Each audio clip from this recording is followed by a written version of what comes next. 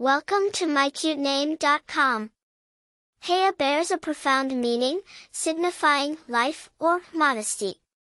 In Arabic cultures, it's often associated with the concept of modesty, alluding to a deep-rooted sense of self-respect and decency.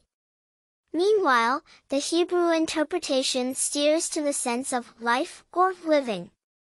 Haya is a name with roots in both Arabic and Hebrew cultures. In Arabic, it's closely tied with the virtues of modesty and shyness, considered cornerstones of a respectful and honorable life.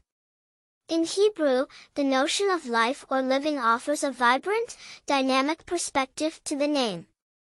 Females named Haya offer a mesh of vitality and modesty, symbolizing a balance of energetic existence and grounded dignity. Notable personalities with this name include Haya Hararit, a popular Israeli actress.